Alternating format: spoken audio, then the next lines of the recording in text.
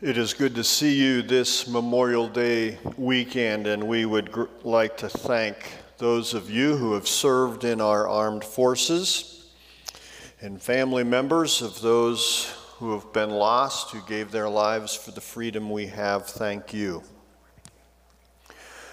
We continue looking at the book of Colossians. And this morning, as we've been singing the importance of praising God with our lips, but the challenge of honoring God in our talk. Our words, they can be used for good. They can also cause chaos, even destruction. God has a lot to say about our speech. And here in Colossians 4, Paul gives us some encouragement about our speech as he continues to look at a description of the new man. Follow along as I read Colossians chapter 2, verses 4 through 6. It says, "Continue earnestly in prayer, being vigilant in it with thanksgiving. Meanwhile, praying also for us that God would open to us a door for the word to speak the mystery of Christ, for which I am also in chains, that I may make it manifest as I ought to speak. Walk in wisdom toward those who are outside, redeeming the time. Let your speech always be with grace, seasoned with salt, that you may know how you ought to answer each one." Let's pray. Father, as we look at your word this morning, I pray that nothing would distract us from the principles that you have for us. Lord, encourage us today in our conduct, our actions, our speech. Lord, may we glorify you, and may we draw people to the kingdom of God through how we act and what we say. We pray this in Jesus' name. Amen. Our speech reveals who we are. Matthew chapter 12 and verse 34 says this. Jesus was speaking to the religious leaders, and he says this. He says, "Brood of vipers, how can you, being evil, speak good things? For out of the abundance of the heart, the mouth speaks." Our speech reveals who we are. And Paul is sharing here in Colossians 4 what the speech of the new man should look like in our communication both with God and with others. As we've been continuing on through the book of Colossians over the last several weeks, we've been looking at chapter 3, and we've been seeing the difference our lives should look like as a new man because of what Jesus Christ did for us. And in the first two chapters, focusing on the sufficiency of Christ, Christ and Christ alone. And because of what Christ has done, if we've trusted Jesus Christ as our Savior, we're a new person. And as a new person, we should live differently. We've looked at things like how we should be different in our family and in our workplace. But here in chapter 4, how our speech should be different, both in our relationship with God and our relationship with others. We see first in our vertical relationship, our relationship with God. Verse 2 says, "Continue earnestly in prayer, being vigilant in it with thanksgiving." We see that we're to be faithful in prayer. It says to continue earnestly. That means being devoted. 1 Thessalonians chapter 5 and verse 17 tells us to pray without ceasing.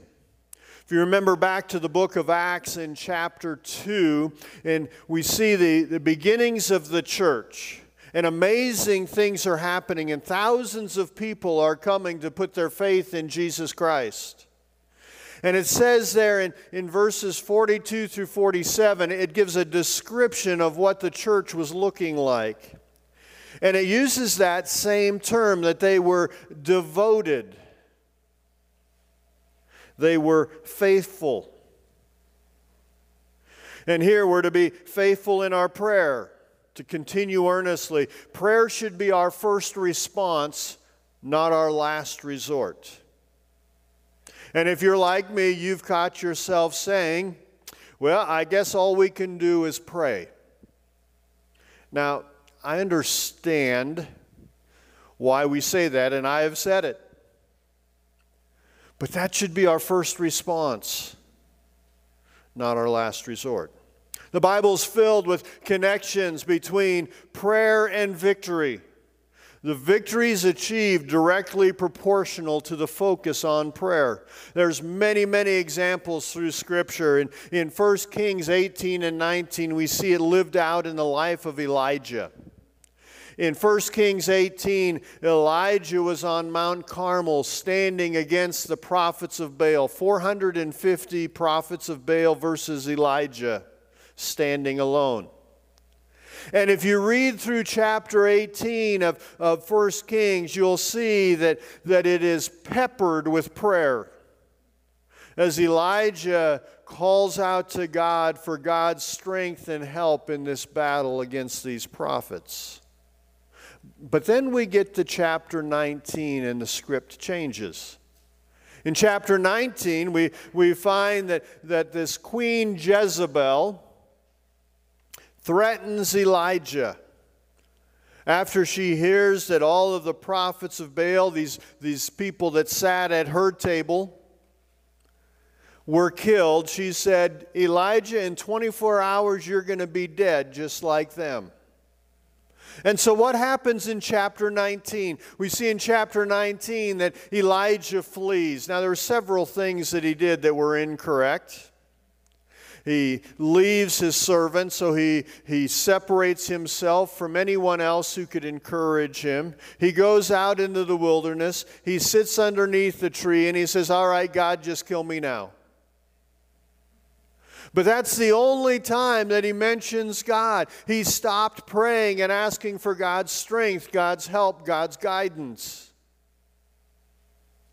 But what happens to us when we face difficult circumstances?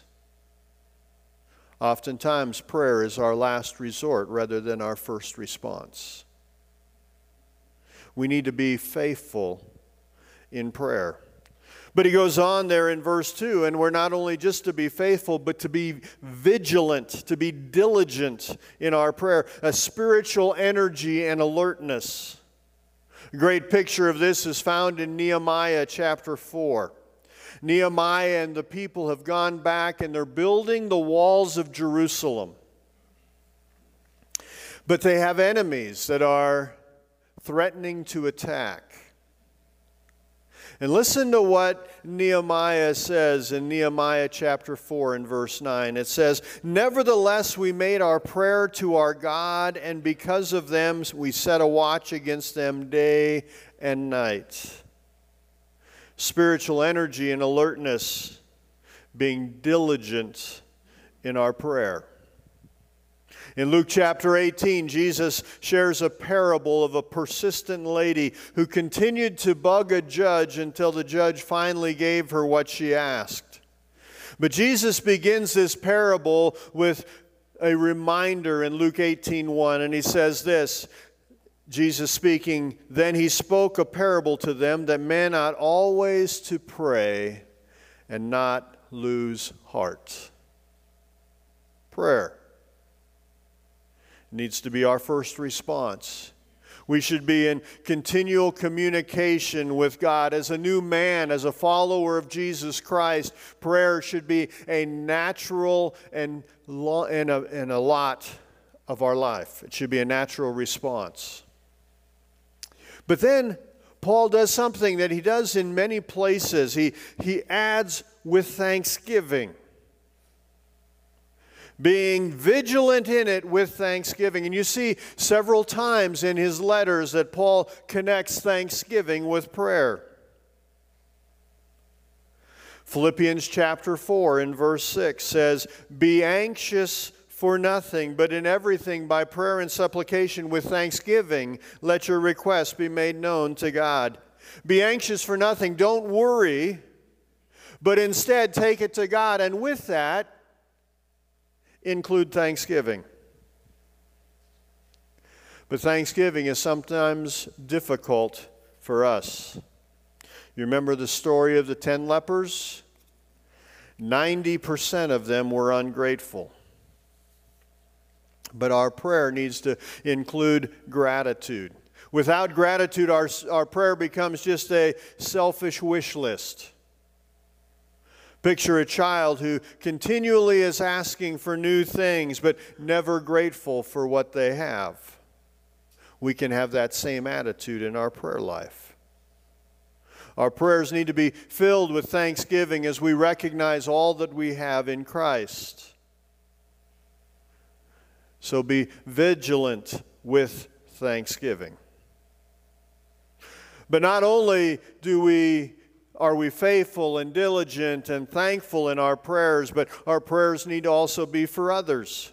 Paul begins to tell us that we're in verse 3 that he asks to pray for him. Those people there in Colossae, please pray for me, Paul asks. Praying for others.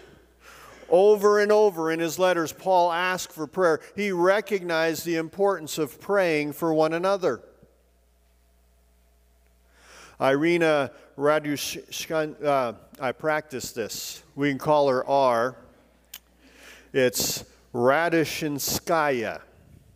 She was a Russian poet who was arrested and imprisoned for anti-Soviet agitation. She spent 3.5 years in prison, including 1 year in solitary confinement in an unheated cell when temperatures reached minus 40 degrees Celsius.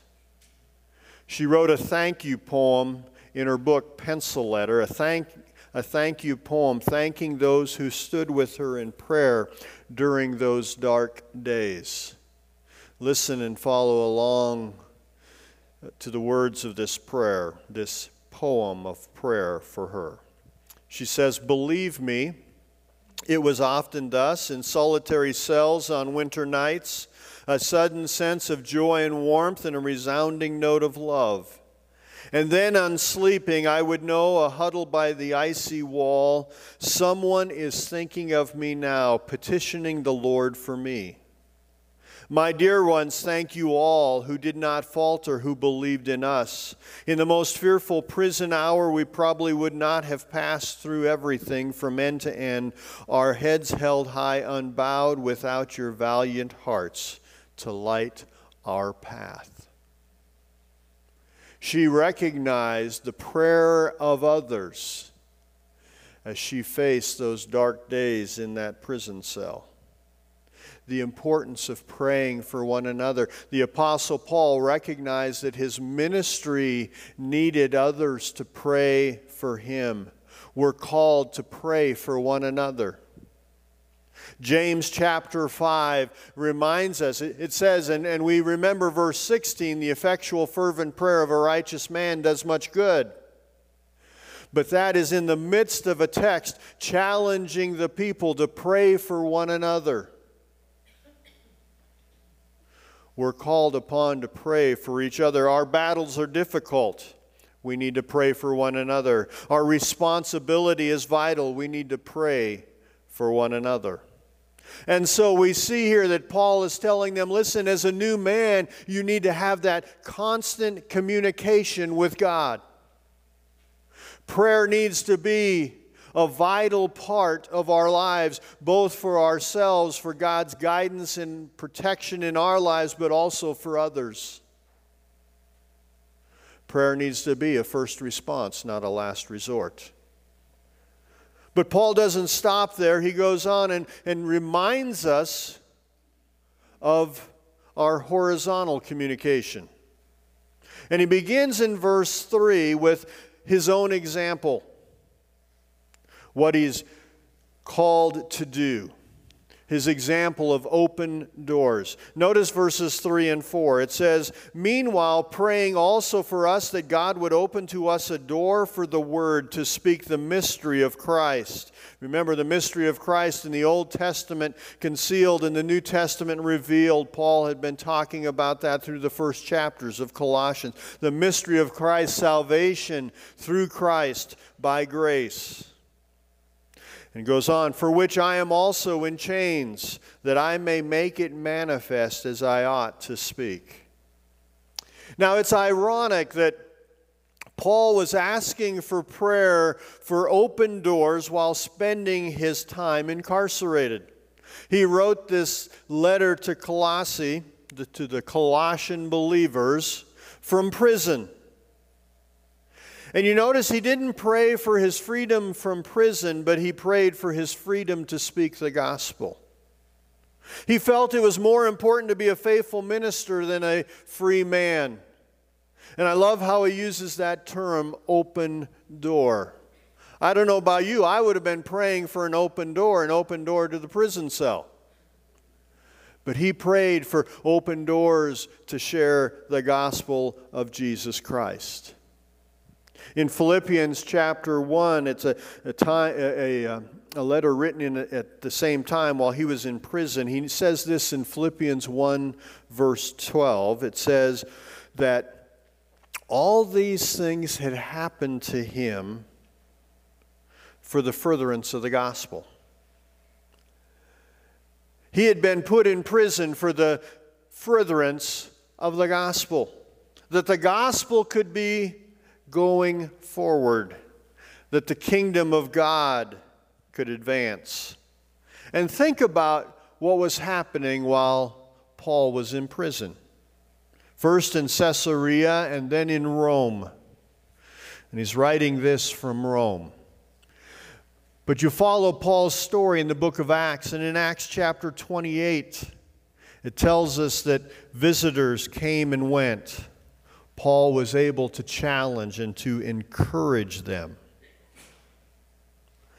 While in prison, Paul wrote Ephesians, Philippians, Colossians, and Philemon.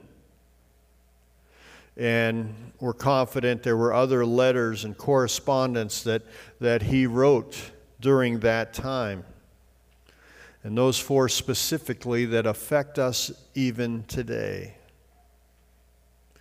Paul, while he was there in prison, he was changed to soldiers from the Praetorian Guard. The Praetorian Guard, the most honored soldiers working with Caesar's household. And so these soldiers would come and they'd be chained to Paul. And as they were chained to Paul, it was amazing what would happen. They would be chained to him, and whatever the length of their shift was, one would be chained to Paul. What do you think Paul talked about? Probably a little more than the weather. And then guess what happened? Shift change. Another captive audience. And everyone thought Paul was the one who was the captive. And over, as these guards continued to rotate through, Paul could share the gospel of Jesus Christ with them. And he was given an opportunity to reach a group of people who in other circumstances he would probably not be able to reach. And it's fascinating in Philippians 4, verse 22. As Paul's concluding this letter to the people at Philippi, he's sharing those people around him in Rome and giving their greetings to the people in Philippi. And he says this in Philippians 4:22. He says, "All the saints greet you, but especially those who are of Caesar's household." Guess what? The Praetorian Guard that was continually hearing the gospel and others around the palace who had given their lives to Jesus Christ. Paul was praying for open doors. Not to the cell or the house in where he was arrested or incarcerated, but open doors to be able to share with the people around him and to be able to share the gospel with the world, even though he was in prison. Paul's example of open doors. He recognized what was most important, and he saw his circumstances as an opportunity rather than a setback. How many times in my life do I see my circumstances as something to complain about rather than a time to look for possibilities and opportunities to be a witness for Jesus Christ? But he goes on in verse 5 and he reminds us to walk in wisdom. Verse 5 says this, walk in wisdom toward those who are outside, redeeming the time. The term outside refers to those who are not followers of Christ. And wisdom is defined as the capacity to understand and function accordingly. We're to live a life with actions that point people to God rather than push them away from Him. Conducting ourselves with wisdom will help us make the most of every opportunity. We don't want to squander our encounters with others. Paul had just given an example of this in the previous verses, if you remember from last week, talking about worship in the workplace and what it means to work in a way to honor God. And as we work to honor God, remember, it doesn't matter who our boss is or what our circumstances are in the workplace, we ultimately work for our Savior. And as we are diligent workers, we create an opportunity to have a voice. People around us will notice. They'll notice whether we're diligent and take on the extra job and respond correctly even if we're treated improperly. They'll also notice if we're lazy, looking for ways to avoid hard work. But when we are diligent and honor God in our work, we give ourselves a voice to share. And then he says that we're to redeem the time, which points to the urgency to which we're called. And Paul uses the word kairos. Now there's two Greek words for time. One word is called chronos. We get the term chronology. And that's time, as you look at days and hours and minutes, chronology, time. But kairos means something different, and it's used very seldom. And kairos, it could be considered a God moment, and it emphasizes a proper time for action. So Paul is saying, listen, we need to recognize the proper time for action. Moses in Psalm 90 reminds us to redeem the time. He says this in Psalm 90 verse 12. So teach us to number our days that we may gain a heart of wisdom. We need to recognize the urgency to which we're called. And in that we need to live a life that draws people to Jesus Christ. Our conduct should make God attractive rather than repulsive. Our life cannot drown out our message. Ralph Waldo Emerson said this. He said, your actions speak so loudly I cannot hear what you are saying. You ever been around someone like that? It's like, I'm not going to listen to anything they say because I see how they live. And unfortunately, we can have that negative testimony as followers of Jesus Christ. Why should I listen to you when I look at what you do and how you act?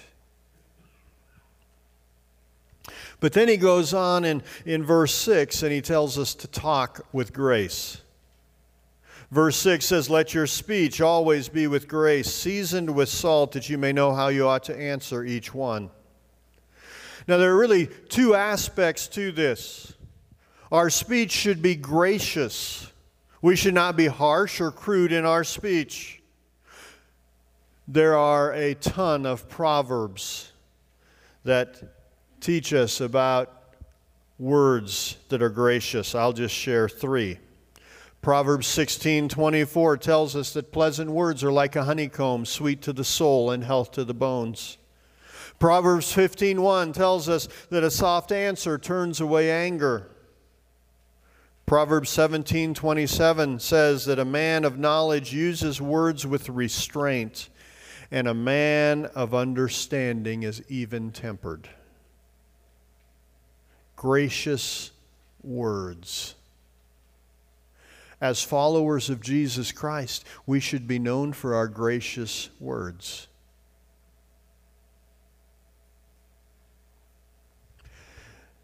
And we have a new venue in order to share our words.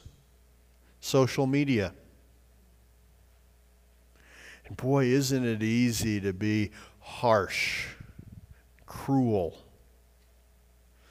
This anonymous face behind the post. That's not what we're to be like. We're to be gracious. Seasoned with salt. Salt has several different, especially in the times when Paul was writing here, had many different uses. A couple of which were a preservative. Back then they didn't have freezers, and we still salt things as a preservative, but also to flavor things. And salt was so vital and important that oftentimes soldiers were paid in salt. It was very valuable. And our words should be well flavored. They should preserve rather than destroy. Our words are valuable. We see that our speech should be gracious, but also our speech should point people to Jesus Christ. We're commanded to share the gospel. Jesus' last words on earth, we call it the Great Commission, to go and to make disciples. 1 Peter 3, verse 15 says, "But sanctify the Lord God in your hearts, and always be ready to give a defense to everyone who asks you a reason for the hope that is in you, with meekness and fear." Be ready to give a defense to everyone who asks you a reason for the hope that is in you. And I understand it's scary to share the gospel. How will they respond? But as we live a life that creates a thirst and share with grace, and then let God do the work. And just share your story. What's God doing in my life? And the hope that I can have in Jesus Christ. And it's the same hope that others can have. We're to live and to speak with godliness. Our Daily Bread shared the story, it's quite a few years ago, but shared the story of a Turkish crane. And I think we have a picture of the crane. I think we do. There it is. All right, isn't that nice? But it's a fascinating story. So this Turkish crane will cackle when it's flying. And so as it's flying, it cackles, which draws the attention of black eagles who love to eat Turkish cranes, or at least this type of Turkish crane. So as the cranes are flying, their cackling draws the attention of the black eagle, and the black eagle ends up with lunch. So these Turkish cranes put a large stone in their mouth to keep them from cackling while they're flying, and in that, to keep them from alerting the eagles. Oh, that we would have the wisdom of the Turkish crane.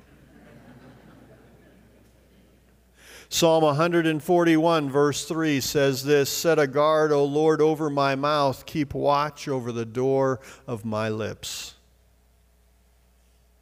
Now, When we live in a new place over a period of time, we tend to lose our accent, don't we? Now, it's not always the case. We still have a few Southerners here at Hannaford that sound Southern. But usually you lose your accent when you move to a new place. But as followers of Jesus Christ, we have a new address. And with that new address, our speech should be different. Both in relationship to God and in relationship to one another. As residents of heaven, we should change our speech pattern. Prayer should be natural, and our speech with others should be gracious. And along with our conduct, it should point people to Jesus Christ. A new man has a new mouth. So what can we do this week? I hope and trust that over last week that you worked in the workplace to install some different conduct. Remember the challenge that we had last week. What can we do this week? Well, practice making prayer a priority. And we need to strive to live and speak, removing our old accent, to speak differently. And I want again to challenge you, as we set goals in our life, they need to be specific and attainable. What can you do this week to change your speech pattern? Maybe it's a way that you respond to someone in your family, a spouse or a child or a parent, and you're going to say, okay, this week specifically I'm going to do this because I know my speech is not gracious in this area. Maybe it's at the workplace. Maybe it's that person that you're constantly around that you've never shared what God has done in your life. You've never shared that with them. And to look for that opportunity, that open door, as Paul prayed for. What are you going to do? And then maybe it's as simple as this. Maybe you need to walk around with a rock in your mouth. A reminder, Lord, guard my mouth. May my lips praise you and be gracious to others. Let's pray. Father, thank you that you are Almighty God and you are gracious to us. We thank you for the gift of salvation, and as we've been looking what this new person looks like in Jesus Christ, I pray that we would have a new speech pattern, both in relationship with you and relationship with others. May we guard our mouth. May we praise you, and may we be gracious in our speech. And Lord, we will give you the glory for what you will do in our hearts and our lives this week. We thank you and praise you in Jesus' name. Amen.